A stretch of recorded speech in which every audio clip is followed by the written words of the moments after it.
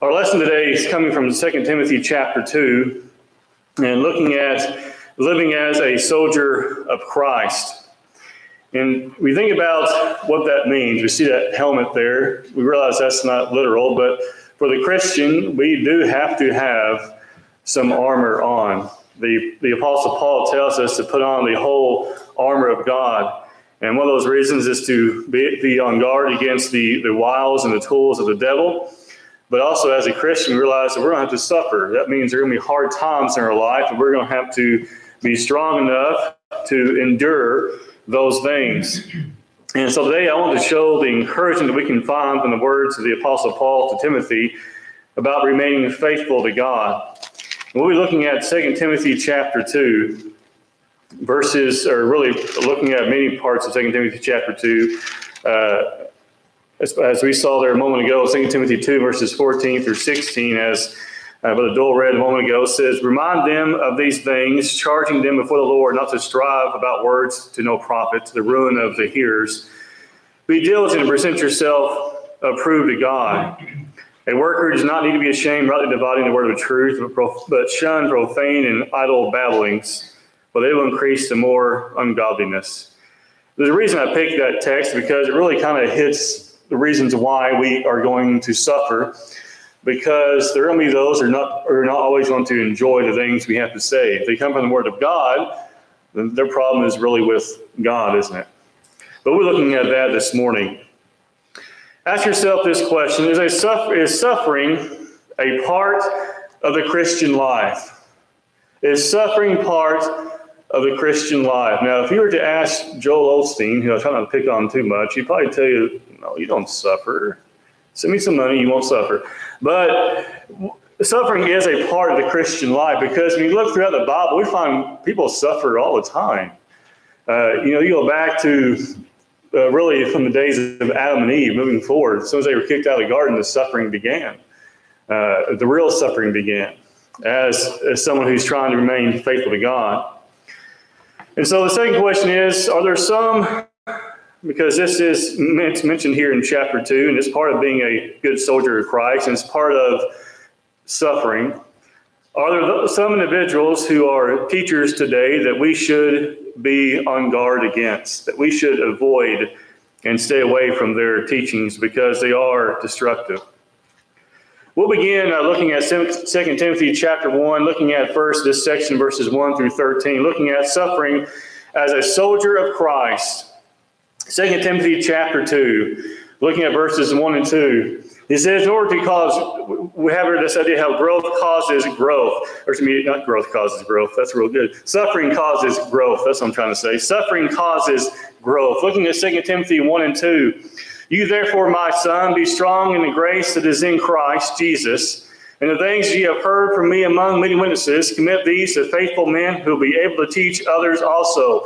If you ever heard a preaching school anywhere, you've heard that verse, because that's on most of them, except for one that's down in Texas starting soon. They picked another one. I was kind of glad they did. But this is a verse that's used a lot for that. But you notice there he says, "You therefore, my son." Again, the Apostle Paul refers to Timothy as his son because he was a brother in Christ, but also because he really kind of looks at Timothy as his own son, I think, in many ways. He was very, very close to him. He had a great deal of concern for him. He says, "You therefore, my son, be strong in the grace that is in Christ Jesus." Be strong. Be loyal to God, right? He says, "And the things that you have heard from me among many witnesses," it means the things you have heard me say in front of everybody, right? Not things that he's saying, "Hey, oh, by the way, have you thought about this?" That's not what he's talking about. I'm convinced the Apostle Paul never said those types of things. Have you thought about this? No. The Apostle Paul, when he spoke, they came from God, because he was an inspired man of God. He says, "The things you have heard from me among many witnesses, those things you have heard me say publicly." And no doubt he taught privately as well. But he says, "Commit these to faithful men who will be able to teach others also." That means that those who become teachers should be those who are faithful men, those who are loyal to God. You don't teach someone, or you don't want someone who is a teacher, who's someone who is not even that loyal to God. They're not really that faithful. They don't really know that much about the Bible. There's certain things you should know before you ever try to become a Bible class teacher. You look here in verse 2, he says, these things you have heard from me among many witnesses. Commit these to faithful men who will be able, notice that word able, because there's some people who just aren't able to communicate things well, able to teach others also. Teaching people to become teachers, and they teaching people to become teachers. I'm not convinced he means that this is talking about Bible class teachers training Bible class teachers or preachers training preachers, though it definitely does happen. But we are to train one another to be able to teach the gospel to anyone, publicly, where it fits, and also privately as well. Timothy is encouraged to be strong. He's also encouraged to teach others what he has been taught. We also see here, as we think about this, that faith is a requirement for this type of work. Looking at verse 3 and following, he says, you therefore must endure hardship as a good soldier of Jesus Christ. Well, there's the answer to our first question, isn't it? Do Christians suffer today? Yeah. Hardship? It doesn't say endure sunshine and rainbows. It doesn't say endure everybody's kind, loving compliments. He says endure hardships as a good soldier of Jesus Christ. Isn't it interesting he chooses to use the word soldier there in verse 3? Soldiers are those who go into battle, aren't they? They're the ones that the bullets fly at. They're the ones who are put in constant danger. And he says, as a good soldier of Jesus Christ. That means we also are going to find ourselves in times where the words are flying, the harsh words are flying, the rudeness, the cruelty is flying about. And he says, you must do what? Endure those types of things. Verse 4, he says, no one engaged in warfare entangles himself with the affairs of this life, that he may please him who enlisted him as a soldier. There is a degree in which we want to know what's going on in our world, but it shouldn't be something that entangles us and prevents us from being a soldier of Christ. There's a reason why I try to limit certain things I watch when it comes to news and politics, because it's not good for us after a certain point, isn't it? We can get wrapped up in those things, and it's very easy to happen. He says that he may please him who enlisted him as a soldier. Him who's he talking about in verse 4? He's talking about God. He is the one who has enlisted us as a good soldier. And also, if anyone competes in athletics, he is not crowned unless he competes according to the rules, which means if you're going to be a teacher, you have to do it the right way. You have to be one who actually knows what they're talking about. It's very discouraging. We're trying to listen and learn, and someone's just bumbling on. You can't understand what they're talking about. Look at verse 5. If anyone competes in athletics, he is not crowned unless he competes according to the rules, which also tells us he must be teaching, if it's a she, same applies, right? According to the rules. And what is the rules? It's the Word of God. That means what we teach has to come from the Bible. We don't teach our feelings or our emotions. We teach what the Bible has here. We teach the Word of God. He says he is not crowned unless he competes according to the rules. Verse 6 says here, the hardworking farmer must be first to partake of the crops. Consider what I say, and may the Lord give you understanding in all things. Think about this for a second. The hardworking farmer must be first to partake of the crops. If we're going to be those who are teaching the Word of God, we have to be those who are in the field, those who are teaching God's Word. Teaching not error, not tradition, but the Word of God. He says, consider what I say, not just verse 6, and may the Lord give you understanding in all things. He wants Timothy to understand what he's saying, that he's going to have to teach and to preach. He needs to teach others to do the same thing and be on guard. There's going to be hardships. There's going to be hardships. Suffering and being a soldier of Christ is just a part of it. It's just part of what it means to be a New Testament Christian.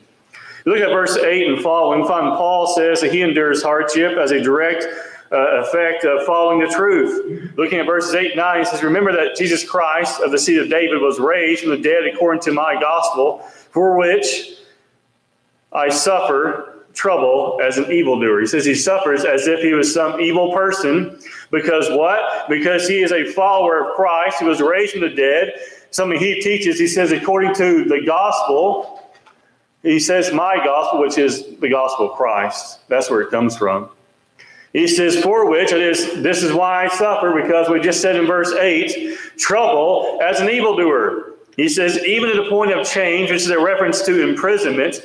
He says, but the word of God is not chained. What he's saying is, you can put me in prison, but the word of God is still going out. And I think also he means not just by him, but by others as well, right? Paul could be in prison. Peter's still out there. Timothy's still out there. All the other apostles are still out there. Other faithful brothers and sisters in Christ are still out there. The word of God is still going out. So Paul, he says, I may be in chains, but the word of God is not chained. How silly would it be to see someone try to put a Bible in a case and chain it to a wall? Would that stop its power? No. Because if we're honest, the word of God is not bound to pages. It's not bound to one singular book in the sense that there's one Bible. No, we cannot chain the gospel. It goes beyond just one individual. It goes beyond Paul. You can say it also went beyond Christ, because God the Father taught the gospel as well through the apostles and through, no doubt, the prophets of old as well. And so the word of God is not chained. You cannot stop the word of God, is what the Apostle Paul wants him to understand, and for us today. You cannot stop the word of God. He says in verse 10 that this was done, that his imprisonment was done in order to obtain salvation. His enduring hardship was done so that he could obtain salvation. Therefore, endure all things for the sake of the elect. The elect is a reference to the faithful, the elect of God, those who are chosen by God, and those who are chosen by God, who are those who obeyed the gospel. Careful now, he doesn't choose who obeys the gospel, but those who obey the gospel are the ones who have been chosen by God to be called the elect. There's a big difference. We're not chosen by God until we obey the gospel. Then we are chosen by God, and those individuals get to have heaven as their home. God has chosen those who have obeyed to be the ones who get to go to heaven. He doesn't choose who obeys, though, that they may obtain the salvation which is in Christ Jesus with eternal glory. He says he endured these things for the sake of the elect, for the sake of the faithful, that he says they also may obtain salvation which is in Christ Jesus with eternal glory. Why does he say that he may obtain salvation? Because Paul doesn't stop in the face of fear. He's saying he couldn't stop being a faithful Christian, because then he wouldn't be a faithful Christian. Then he wouldn't get to go to heaven. He couldn't stop being who he was. He couldn't stop being a follower of Christ. By choice, he did these things. And because of that, he obtained salvation, which he says is in Christ Jesus with eternal glory, with glory that lasts for all eternity. Well, we get what we endured as a faithful follower, and we get what we deserve if we deny him. You look at verses 11 and following. This is a faithful saying, for if we died with him, we shall also live with him. What does he mean, if we died with him? How does a Christian die but then live with Christ? Well, we are buried with him in baptism, aren't we? Romans tells us that we are buried with him in baptism as we partake of his death. We are, in a sense, we are buried, right? And we are raised up in the midst of life. We are a new creature in Christ. Romans chapter 6 tells us that in verse 1 and following. And so thereby we died with him, and now we live with him, and we will live with him eternally if we remain faithful to God. We shall also live with him. He says in verse 12, if we endure, that's their condition, if they endure, we shall also reign with him. If we deny him, he will also deny us. If we are faithless, he remains faithful. He cannot deny himself. So he's saying we get to be with Christ. We get to live with him for all eternity, so long as we remain faithful to him. But if we don't, he will deny us. That is, he will say, they're not one of ours. He's not one of mine, because he's not faithful. He or she is not faithful anymore. If we are faithless, he remains faithful. He remains the Son of God. He remains faithful to those who are faithful to him. He cannot deny himself. But we can definitely deny Christ and lose the hope of everything that rests in him. Next, we find some charges from Paul to Timothy in verses 14 and following. We find truth teachers and false teachers are compared. If there are false teachers, don't they have to be truth teachers? Those who really teach what the Bible says. If you look at verses 14 and 16, he says, remind them of these things. Who's of them? Brethren, right? Because, brother, you can get off track sometimes, right? We get wrapped up in things. You find yourself a month later, why am I even talking about this? Why are we talking about this? Why are we spending weeks and weeks talking about how many kings, how many years? We can waste a lot of time on those things. Oh, they're not important. But that's not salvation, is it? I've never read in the Bible of someone who went to hell because they didn't know who all the kings were. They wasn't sure about when someone died. No, when someone goes to hell, it's because they didn't obey God. That's why. Look at verse 14. Remind them of these things, and charging them before the Lord not to strive about words to no profit, to the ruin of the hearers. I've been in conversations before, listening to people talk about things, and I've seen people just turn around and walk away who once were interested in the gospel. And I told them, you know what? You just lost that person. I think about that in South Carolina. I think about in other places I've been. We have to be careful what we're talking about and take advantage of opportunities we have. We have someone who's interested in the gospel. We can talk about those things we're interested in later. That should take priority, right? He says, charging them before the Lord not to strive about words to no profit. There's some things that, yes, may be interesting, but when it comes to salvation, it doesn't matter. To the ruin of the hearers.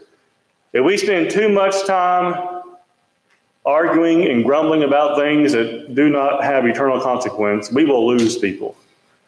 Verse 15, be diligent to present yourself approved, now notice, to God.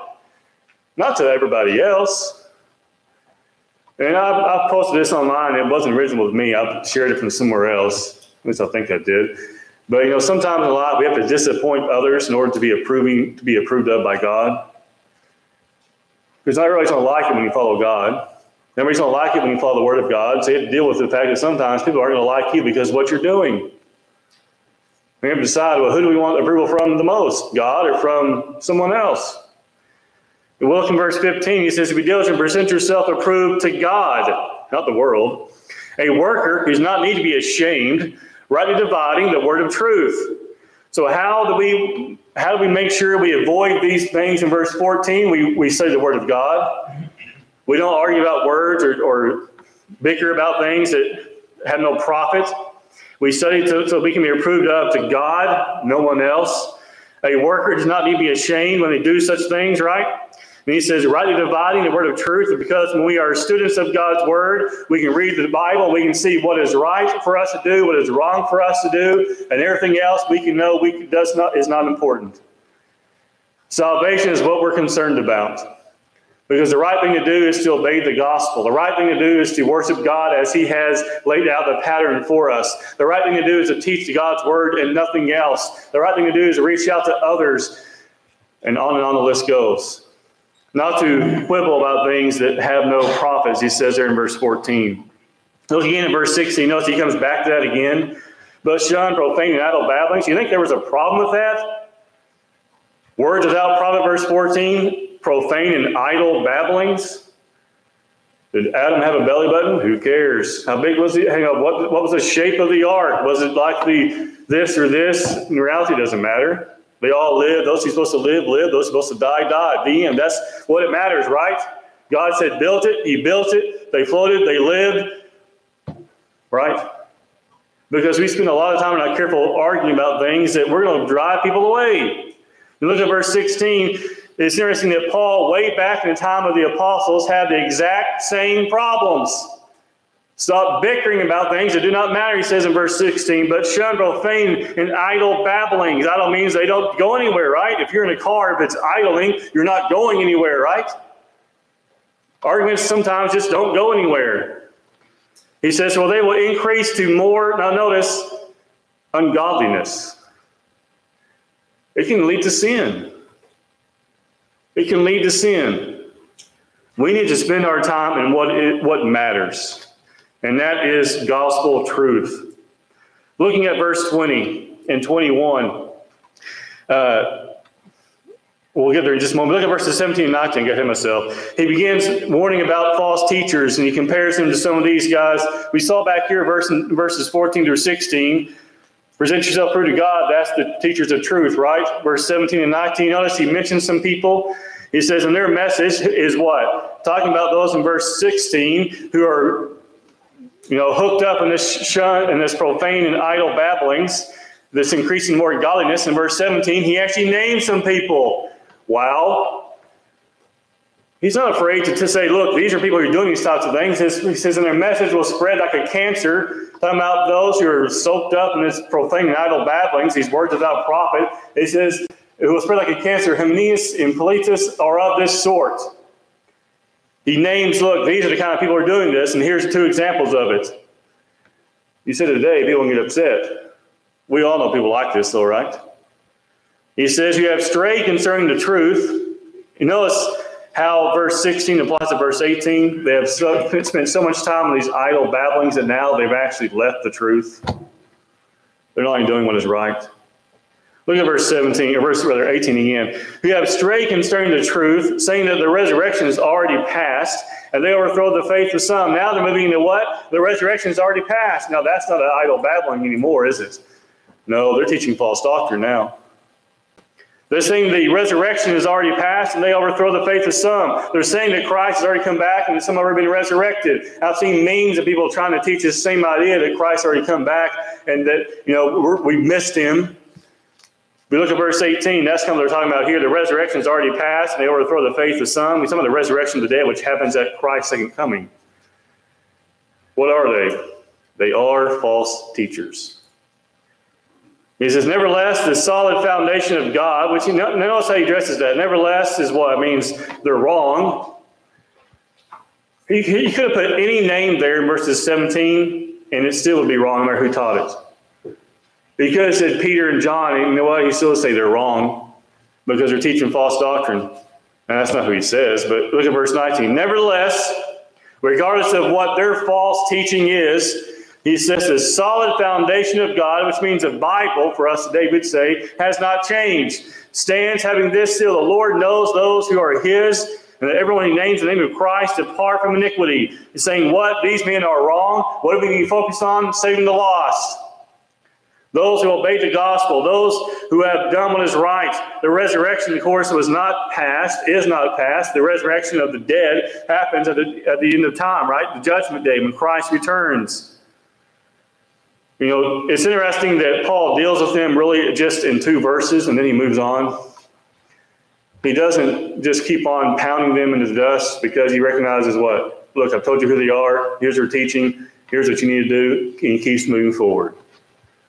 Because we can end up also spending too much time talking about false teachers as well. Looking at verse 20 and 21, he says, But in a great house there are not only vessels of gold and silver, but also of wood and clay, some for honor, some for dishonor. Therefore, if anyone cleanses himself from the latter, he will be a vessel for honor, sanctified and useful for the master, prepared for every good work. We labor to be vessels of honor, while false teachers are dishonorable and are not pleasing to God. You notice how he addressed that? He said they're dishonorable vessels. That's how he addressed that.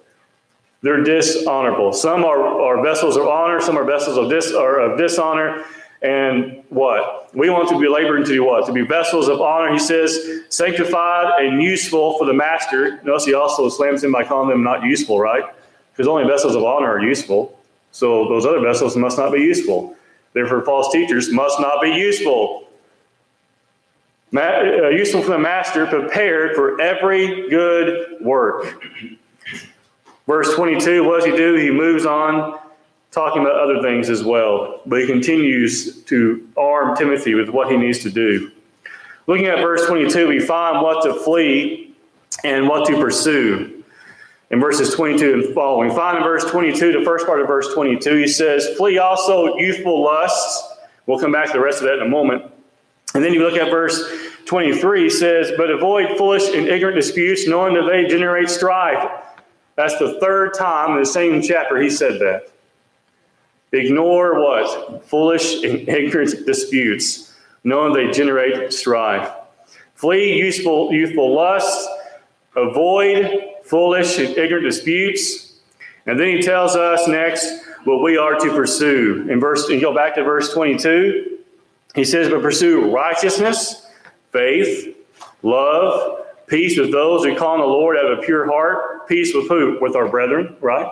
We want to be at peace with our brethren. We talked about that in our Bible class this morning. And then he goes on to say in verse 24, he says, and a servant of the Lord must not quarrel, but be gentle to all, able to teach, patient, in humility, correcting those who are in opposition. If God perhaps will grant them repentance so they may know the truth. And then may come to their senses and escape the snare of the devil, having been taken captive by him to do his will. Pursue what? The lost. Flee lustful things. Flee idle babblings. Pursue righteousness, faith, love, peace, gentleness, humility, and pursue those who are in sin, who may repent. Pursue those who are in sin. Look at verse 26. That they may come to their senses. Come to their senses. That's how he references those who have been lost in sin, those who have gone back to the world, and escape the snare or the trap of the devil, and been taken captive by him to do his will. So he puts the image in our head there in verse 25 through 26, how those who have gone back to sin, gone back to the world, it's like Satan has put them in a trap or in a snare, and they've been taken captive or been taken captive by him to do his will. It's almost like a kidnapping, right? But look at what he says in verse 26. Well, with respect to verse 25, humility, correcting those who are in opposition, if God perhaps will grant them repentance so they may know the truth. God grants repentance when someone what? Truly repents, right? Verse 26, and that they may come to their senses and escape the snare of the devil and be taken captive by him to do his will. We pursue all these righteous things in verse 22, and we pursue those who have strayed in the faith. And we all recognize sometimes also some people don't like to be pursued, do they? We want to pursue them, but also we recognize, that we mentioned many times before, Paul tells us also sometimes we have to knock the dust off our feet and move on, don't we? We pursue people until they no longer want to be pursued. Sometimes it's not their words, sometimes it's their actions that tell us that. Lessons for us today: we must be ready to endure. Hardships and difficulties due to our faithfulness to God is a part of the Christian life. That's what he said in 2 Timothy 2 and verse 2. He said that. Endure hardship. We wouldn't have to ask whether do Christians endure hardships. Paul, inspired man of God, said you're going to. We also see examples of that as well. If we never have a difficult time because of our faith, have we been living as a Christian before the world? I'm not saying we go out and do things to deliberately make people upset with us.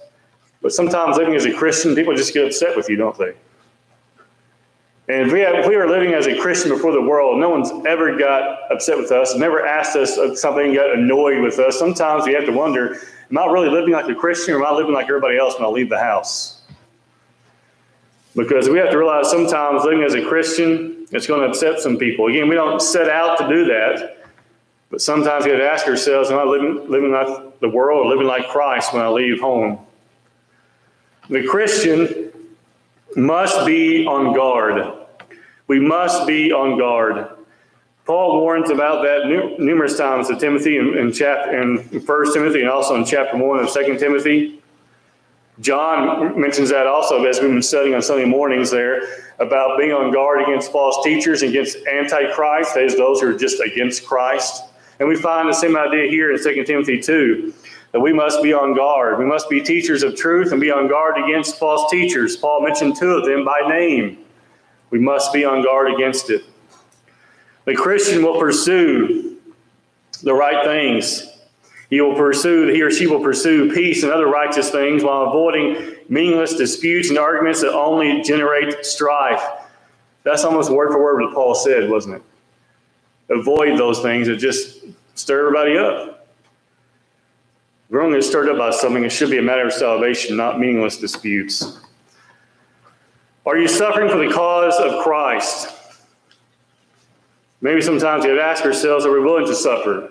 Are we willing to start conversations with people that may not be so pleasant? Are we pursuing truth? That is the word of God. And are we also pursuing peace with one another? That is among the brethren.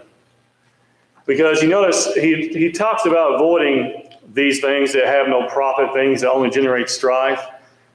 Because you can't be at peace among ourselves when we're just arguing and disputing things, as he says, that have no profit. So what do we want to do? We want to pursue things that bring about peace. I'm not saying we all just get along to get along. I'm saying we avoid things that just cause confusion, just cause strife. I'm not saying we don't talk about salvation, because we do, or other things as well, but there's some things, if we're honest, we're actually honest, it just does not matter. We must be those who pursue truth and peace. This morning, as you think about these things, you think about the things that Paul encouraged Timothy to do. I encouraged him to be strong. He encouraged him to remain faithful to God. He encouraged him, reminding him that he's going to have to endure hardships and persecutions. He reminded him to not be involved and entangled with the useless disputes and arguments of others, because they only generate strife and have no profit. We want to take heed of those warnings and of those same things as well. We want to be those who are striving to live our life in a way that's pleasing to God. We want to be those who are striving to put God first, those who are striving to follow after righteous things and to avoid those foolish other things as well.